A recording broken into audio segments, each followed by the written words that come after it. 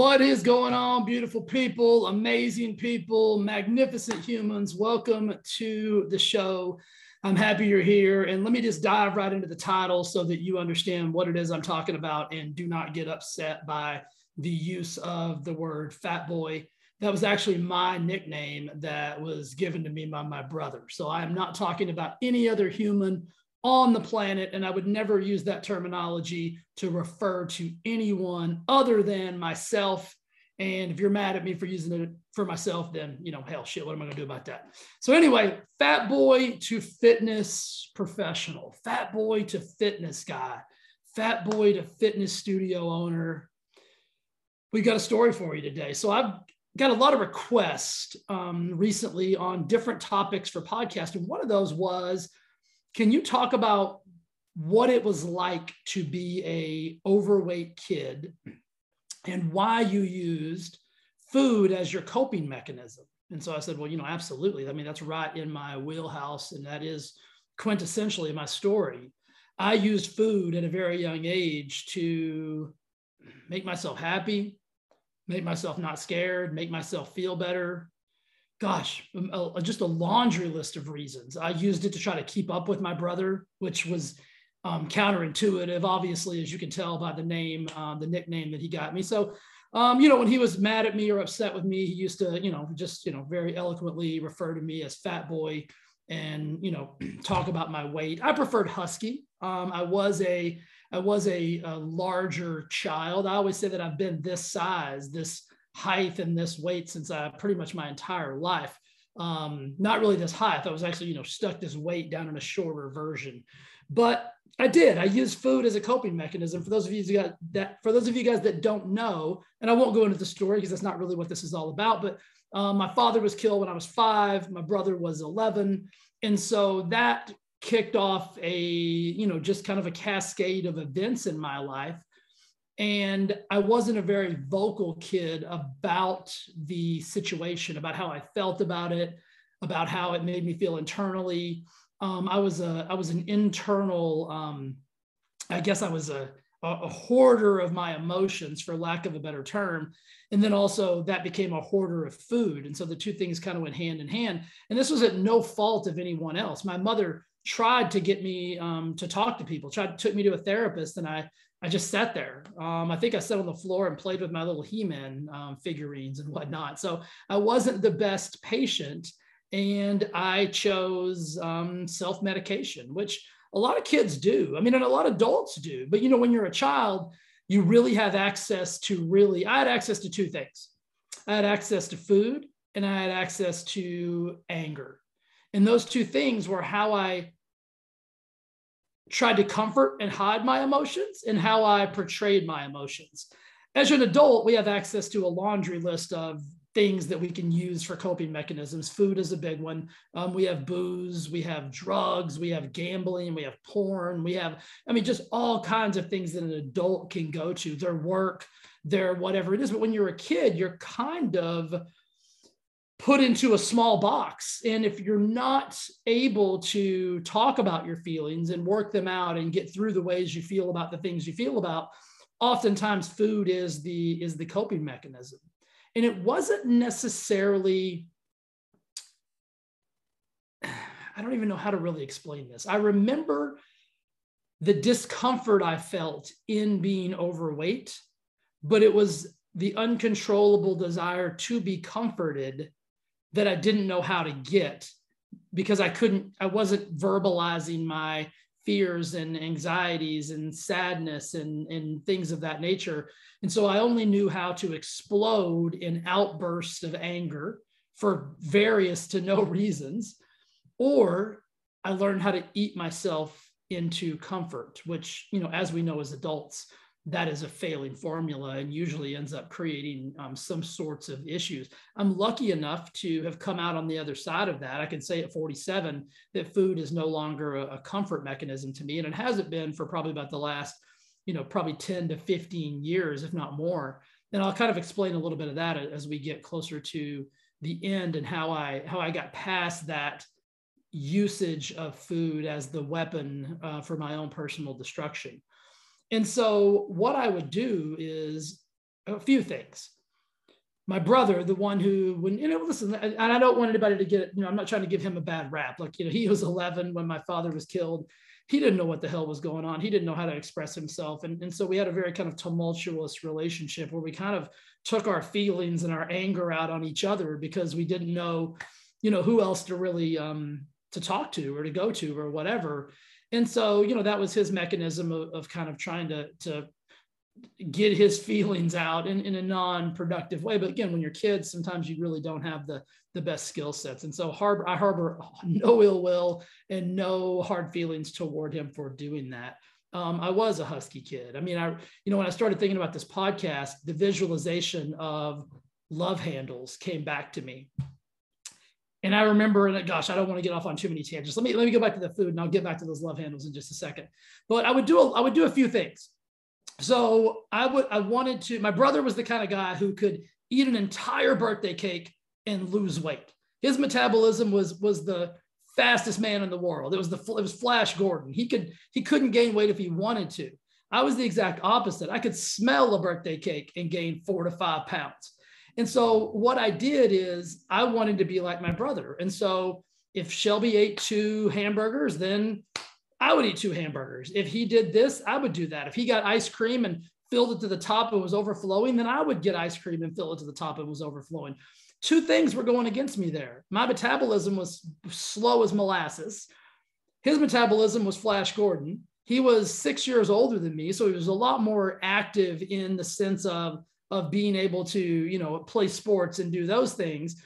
I didn't have those going for me. And so that was the one thing I did that I looking back on, wish that I wouldn't have done, but I was trying to emulate and match my older brother in any way, shape, or form that I could, because I was just looking for connection. I was just looking to be connected to somebody, anybody.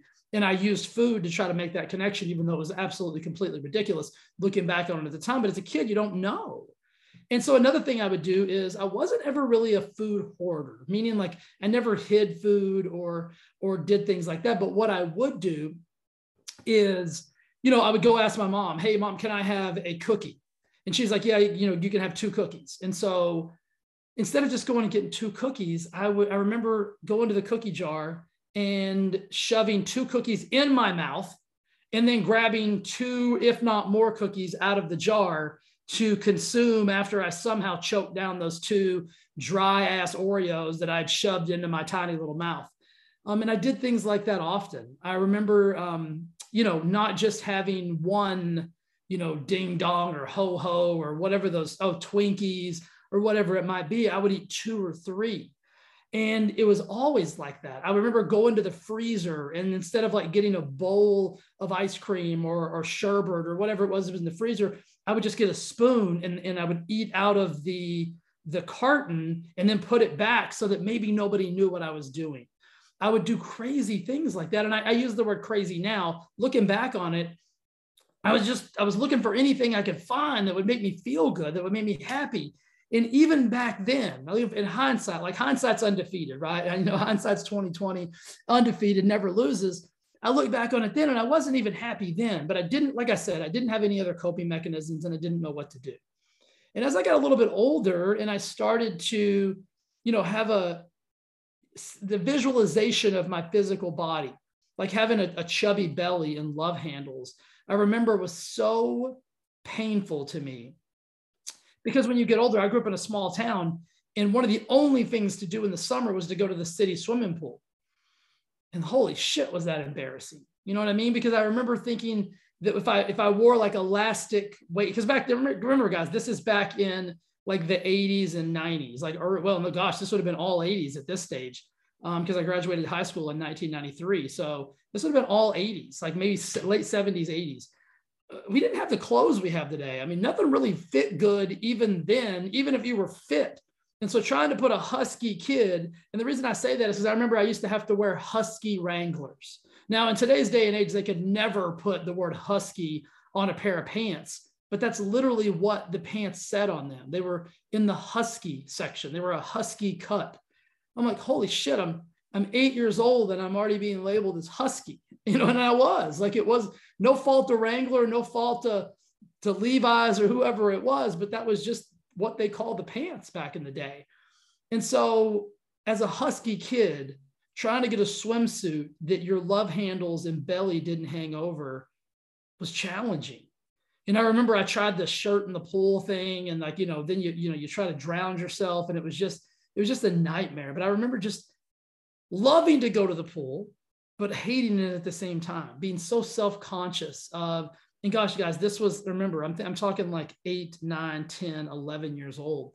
And then holy shit, like when you hit like 12 and you start, like, girls start to look pretty, and you're like, oh man, like, so-and-so might be at the pool today and they're going to see my love handles. And I mean, maybe I'm having a therapy session right now. I haven't talked about this in forever. But it was challenging. It was hard, but I was still in that moment using food as therapy, using food as some form of comfort mechanism. And it wasn't because I even loved food. Like when I think back on it, it wasn't that I was like this, it wasn't one thing. It wasn't cookies. It wasn't cakes. It wasn't pies. It was anything. I would eat, a lot of times, my mom worked when I was in school. And so I would be at home for dinner. And I remember, I ate a lot of TV dinners growing up, and I wouldn't just eat one, like I would eat two. And it just, like I said, looking back, it just makes no sense. And I wish I would have had the knowledge that I have now to understand that I wasn't hungry, right? The emptiness I was trying to fill was in my heart and in my soul, and it wasn't in my belly. And so, as I got older, I remember just struggling, emotionally and mentally with that. I've told this story before, maybe even on a podcast, I don't remember. When I was in the 6th grade, in the 6th grade, it's kind of that pivotal moment of like, junior high's next, you're going to get to start playing sports, like, from a school perspective.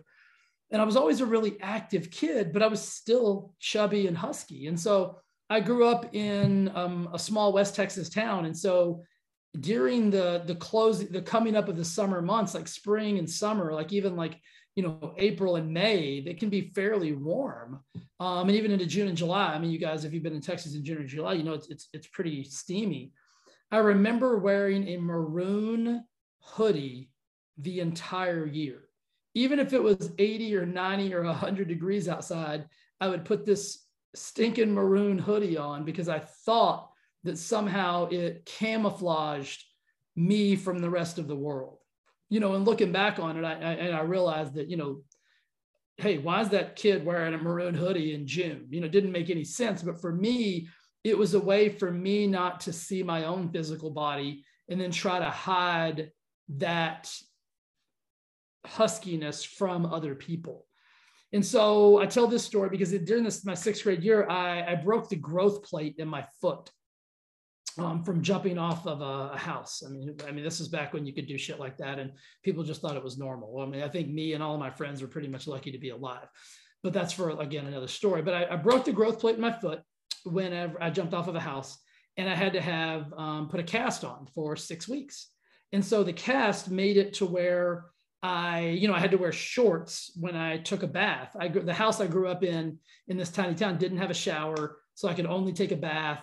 And my mom actually had to help me because, my whole right leg was in a cast. And for some strange reason, my mom or my brother or somebody took a picture of me in the bathtub. And again, I have shorts on, so nothing weird going down. But that picture to this day, I can visualize it, I can see it, and it haunts me because of, 6th grade and the size that I was. And maybe it was a good thing because maybe it triggered me to maybe stop some of that, that self-medicating through the usage of food. And I'm lucky and thankful that after that picture was taken, I moved into, junior high school, and I found sports. I had always played sports like, Little League baseball and things like that, but you guys know how that is. It's not a very long-term thing. So when I got into junior high, I got to play sports, like from everything from baseball, basketball, football, run track, like do everything. And so that probably saved me in my self harming by using food. Now, that's not to say that my food issues went away. They actually morphed and transformed as I got through junior high and into high school. I started lifting weights in the 6th grade after I saw myself in that photo. And that was very pivotal. And probably why I am where I am today, as from fat boy to fitness guy, is I don't think I've missed more than 3 or 4 or 5 days in an entire year of working out since I was in the 6th grade. So I kind of substituted food for another form of self-medication, which was working out, and probably overworking out. And then that food addiction, as I got older and as I got out of college, turned into not overeating, but probably undereating. I remember for a period of 3 or 4 years, all I ate was raw spinach, grilled chicken with jalapenos on top of it. No dressing, no anything. Raw spinach, cut up chicken breast, and jalapenos for probably 95% of my meals for 3 to 4 years. At that same time, I had gotten into the fitness industry. I was working for the largest fitness company in the world at the time. And I was taking every fat burner known to man. Like, not just taking fat burners, but I would take this fat burner and I would combine it with that fat burner. And then I would drink energy drinks on top of that. Like, I went to the other extreme. I stopped using food as a form of comfort. And I started quintessentially punishing myself with deprivation, starvation, and the usage of fat burners and things like that. So I got a question yesterday in our Wellness Lab Launchpad, which is my free Facebook group, for questions just like this. And somebody asked about fat burners. And my first 2 words out of my mouth were NO, like no. I took fat burners, guys, for years, and all it did was damage. It never helped me. It never helped me get, and you have to remember, like, when I think back to that chubby kid and those love handles, all I ever wanted was to not have love handles. All I ever wanted was to be fit and have those 6-pack abs that you saw in the magazine. It's all I thought about. And at some points in my life, I thought I'll never get rid of these. Like, I remember I used to pinch the fat of my love handles, and it was, I have no words to describe the self-loathing I had for myself because of that. I know that doesn't make any sense, but I'm just telling you the feelings, and I'm being very raw and honest with you about my feelings towards, my physical body and what I had done to myself. And so instead of doing something healthy in the right way, I flipped the script on that. And I'm telling you guys the story because maybe some of you guys are doing or have done the very same thing. You went from one extreme to the other, which we tend to do as humans. I mean, if you think about alcohol, for an example, most people who use alcohol as a comfort mechanism end up, having to fully abstain from alcohol, either through I'm at a loss of words, having to go to rehab, an intervention, just self abstinence or whatever it may be, because we go from all to nothing, right? And so that's really what I did in that sense.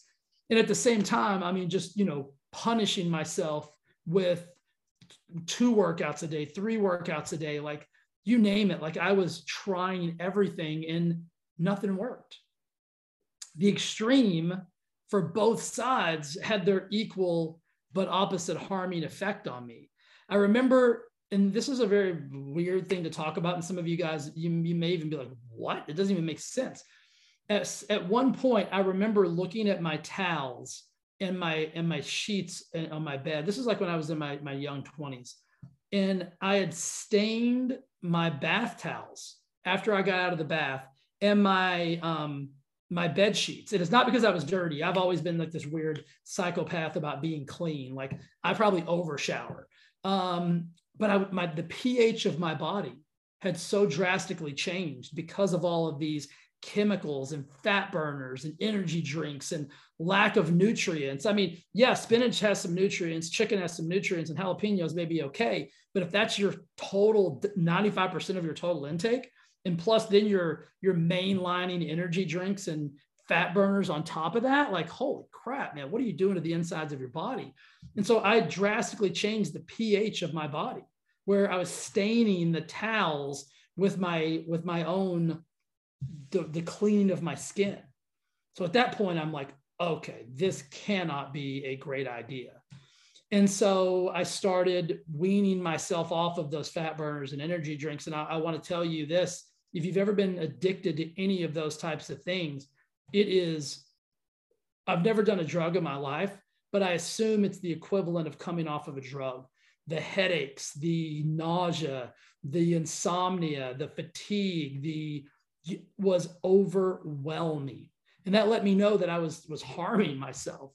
And then I tried to, naturally move into, in my 30s, I actually moved into out of the deprivation and starvation phase. And it was when I started my personal development journey that got me out of those kind of all or nothing mindsets, of those trying to hack the system mindsets. So that's why this day and age, when I see people say, what's the hack for this? It always makes me a little bit nervous, because I've tried the hacks. Like I tried to hack my way out of love handles, and out of having a belly, and out of being overweight. And I never had a six pack. I never had visible abs when I was doing all of that nonsense to myself. I wasn't necessarily overweight anymore, but I definitely wasn't healthy. And I couldn't even get visible abs by torturing myself with starvation, deprivation, and in the ingestion of chemicals that I never should have been taking in a million years. It wasn't until I got my mind right. It wasn't until I came to grips with why I was doing what I was doing. All of these things, from the overeating as a child to the undereating and self-harm as a young adult, were all predicated on my lack of ability to express my emotions, and my lack of ability to come to grips with my pain and my fear and my discomfort. I'm a very shy human by nature, and I always have been. And I think that was probably part of the reason why I wasn't able to really communicate as a child, and even as a young adult. And I know that may shock some of you guys to be like, you don't seem very shy. I'm very introverted. I'm very shy. I'm not a hey, look at me type of cat. And so that kind of worked against me, because I was just shoveling it all inside. And I don't care who you are, there's only a certain amount of space inside of your heart and your soul and your brain. And once it fills up, like, bad things are going to happen. I'm lucky and blessed that nothing catastrophic happened to me. And I was able to come out on the other side through the process of getting honest with myself about what I was doing, what I was actually chasing. And I wasn't chasing abs. I wasn't chasing a six pack. I was chasing love. I was chasing the love of myself, the love for myself. And once I realized that six pack was never going to get me that love for myself, right? That six pack wasn't going to make somebody else love me. It wasn't going to make me feel any different. Nothing was going to change, because physically I might have been changing, but mentally I wasn't changing anything. And so what I had to do is I had to go to work on myself psychologically and mentally through the processes of, and again, guys, this was back in the day. This wasn't when you could fall down and land on a mindset coach or a guru or a seminar or anything like that. It was really back in the day of, cassette tapes and maybe a CD here and there, and books. There was no internet to watch videos on, or listen to a podcast on, or watch a YouTube video on. And so it was very different. So I just started from a very rudimentary perspective of reading books. I remember one of the first books I read was by Wayne Dyer. And it was just the process of thinking differently. It was just the process of understanding that because I had prior pain, didn't dictate my future pain. So my future pain would only be dictated by my perception of my life and my actions and decisions and belief systems about my future life. And so by reading that book, and I actually wrote about that in both of my first books, it was pivotal in my success and in my journey. And then, that went to the next book and the next book and the next book. And then eventually I found a coach, and I found seminars, and I found, back then it was just considered self-help, right? Like nobody wants to talk about that like anymore. It's like now it's all personal development or this or that. I mean, everything's got a fancy name, which is cool. But really what it boiled down to was me getting comfortable with me and understanding that my perceived tragedy didn't have to be the dictator of my future life. And I made a decision one day that I would no longer allow my past pain to dictate my future success. And I'll be honest with you, as I said here today, as a 47-year-old human, I'm in the best shape of my entire life. I don't take fat burners. I don't believe in deprivation or starvation. I have a lifestyle that allows me to eat everything from pizza to donuts to anything I want to eat. I can eat, and I do eat. And like I said, I'm in the best shape of my life. I have less than, I think the last time I had my body fat check, which was a couple of months ago, it was like 7%. That is extremely low for a 47-year-old male. And I'm not doing anything radical. I'm not punishing myself. I'm not starving myself. I'm not doing any of those crazy things. And so just the story about my journey that maybe might help you on yours. And I want you to understand that it won't be anything radical that you do that changes really anything in your life, from your physical body to even your finances, your relationships, or whatever it is. It'll start with a lot of little micro changes. And one of those micro changes will need to be your love and belief in yourself, right? And when I first started the process, like, I did, like, six-pack abs it wasn't a thing I was trying to get. It was, I'd lost the zest for that because I knew that was a physical thing. And I'd gotten more into a psychological journey where I wanted a six-pack brain. I wanted peace with my psychology. I wanted to see things differently, which would allow me to feel things differently, which would allow me to make different decisions, and which would allow me to be happy because I deserve to be. And the only reason I wasn't is because of a self-belief. And so when I changed all of those things, everything else changed. And this is one of the reasons I do what I do. And so again, I don't want anybody to be upset about the use of the word fat boy in the title, but I want to be very, very real. That's how I felt. When my brother called me fat boy, he was right. It might not have been the sweetest thing to say. It might not have been the thing that I was looking for, but he was right. It doesn't make it right, but it was something that I needed to go through to get to where I am today. So if I can go from fat boy wearing husky jeans to a fitness guy, then you can do anything you want to do. You can be, do, and have anything you want to have. And if there's any way that I can provide you with a little guidance, a pep talk, a high five, maybe you can use my story as a jump start to maybe start working on your own story and realize that, like, whatever it is you're using to medicate yourself with, whether it's food or booze or whatever it might be, just understand that you don't have to do that anymore. And your belief system in yourself and your love for yourself can really start to change all of those things. And don't think that it needs to be anything monumental. Start with a very micro level. If I was you and you're struggling with this and you're listening to this process, I would join my Wellness Lab Launchpad today. It's a free group on Facebook. If you're already part of that group, send me a message. I'd love to hear your story, and I'd love to give you a little bit of perspective and guidance from where I am now, based on where I've come from. And if that can help you, that's my purpose and my mission, and my love for life is to help people live their best life. And so I hope you guys enjoyed this episode. Love you. I appreciate you. Thank you for listening. If this hit home for you or might hit home for somebody else, please feel free to share it. I would love to be able to impact more people just by being real and being honest and sharing some real life things that can actually work for you and for them. So be awesome to each other, guys. I'll see you again very, very soon with another episode. Thanks for listening to the Thrive Forever Fit Show. If you don't know me by now, my name is Jay Nixon, and I'm honored and grateful that I get the opportunity to speak into your life, and hopefully I can help you make some changes and do all the things that you desire. So I'll see you soon. All right, bye.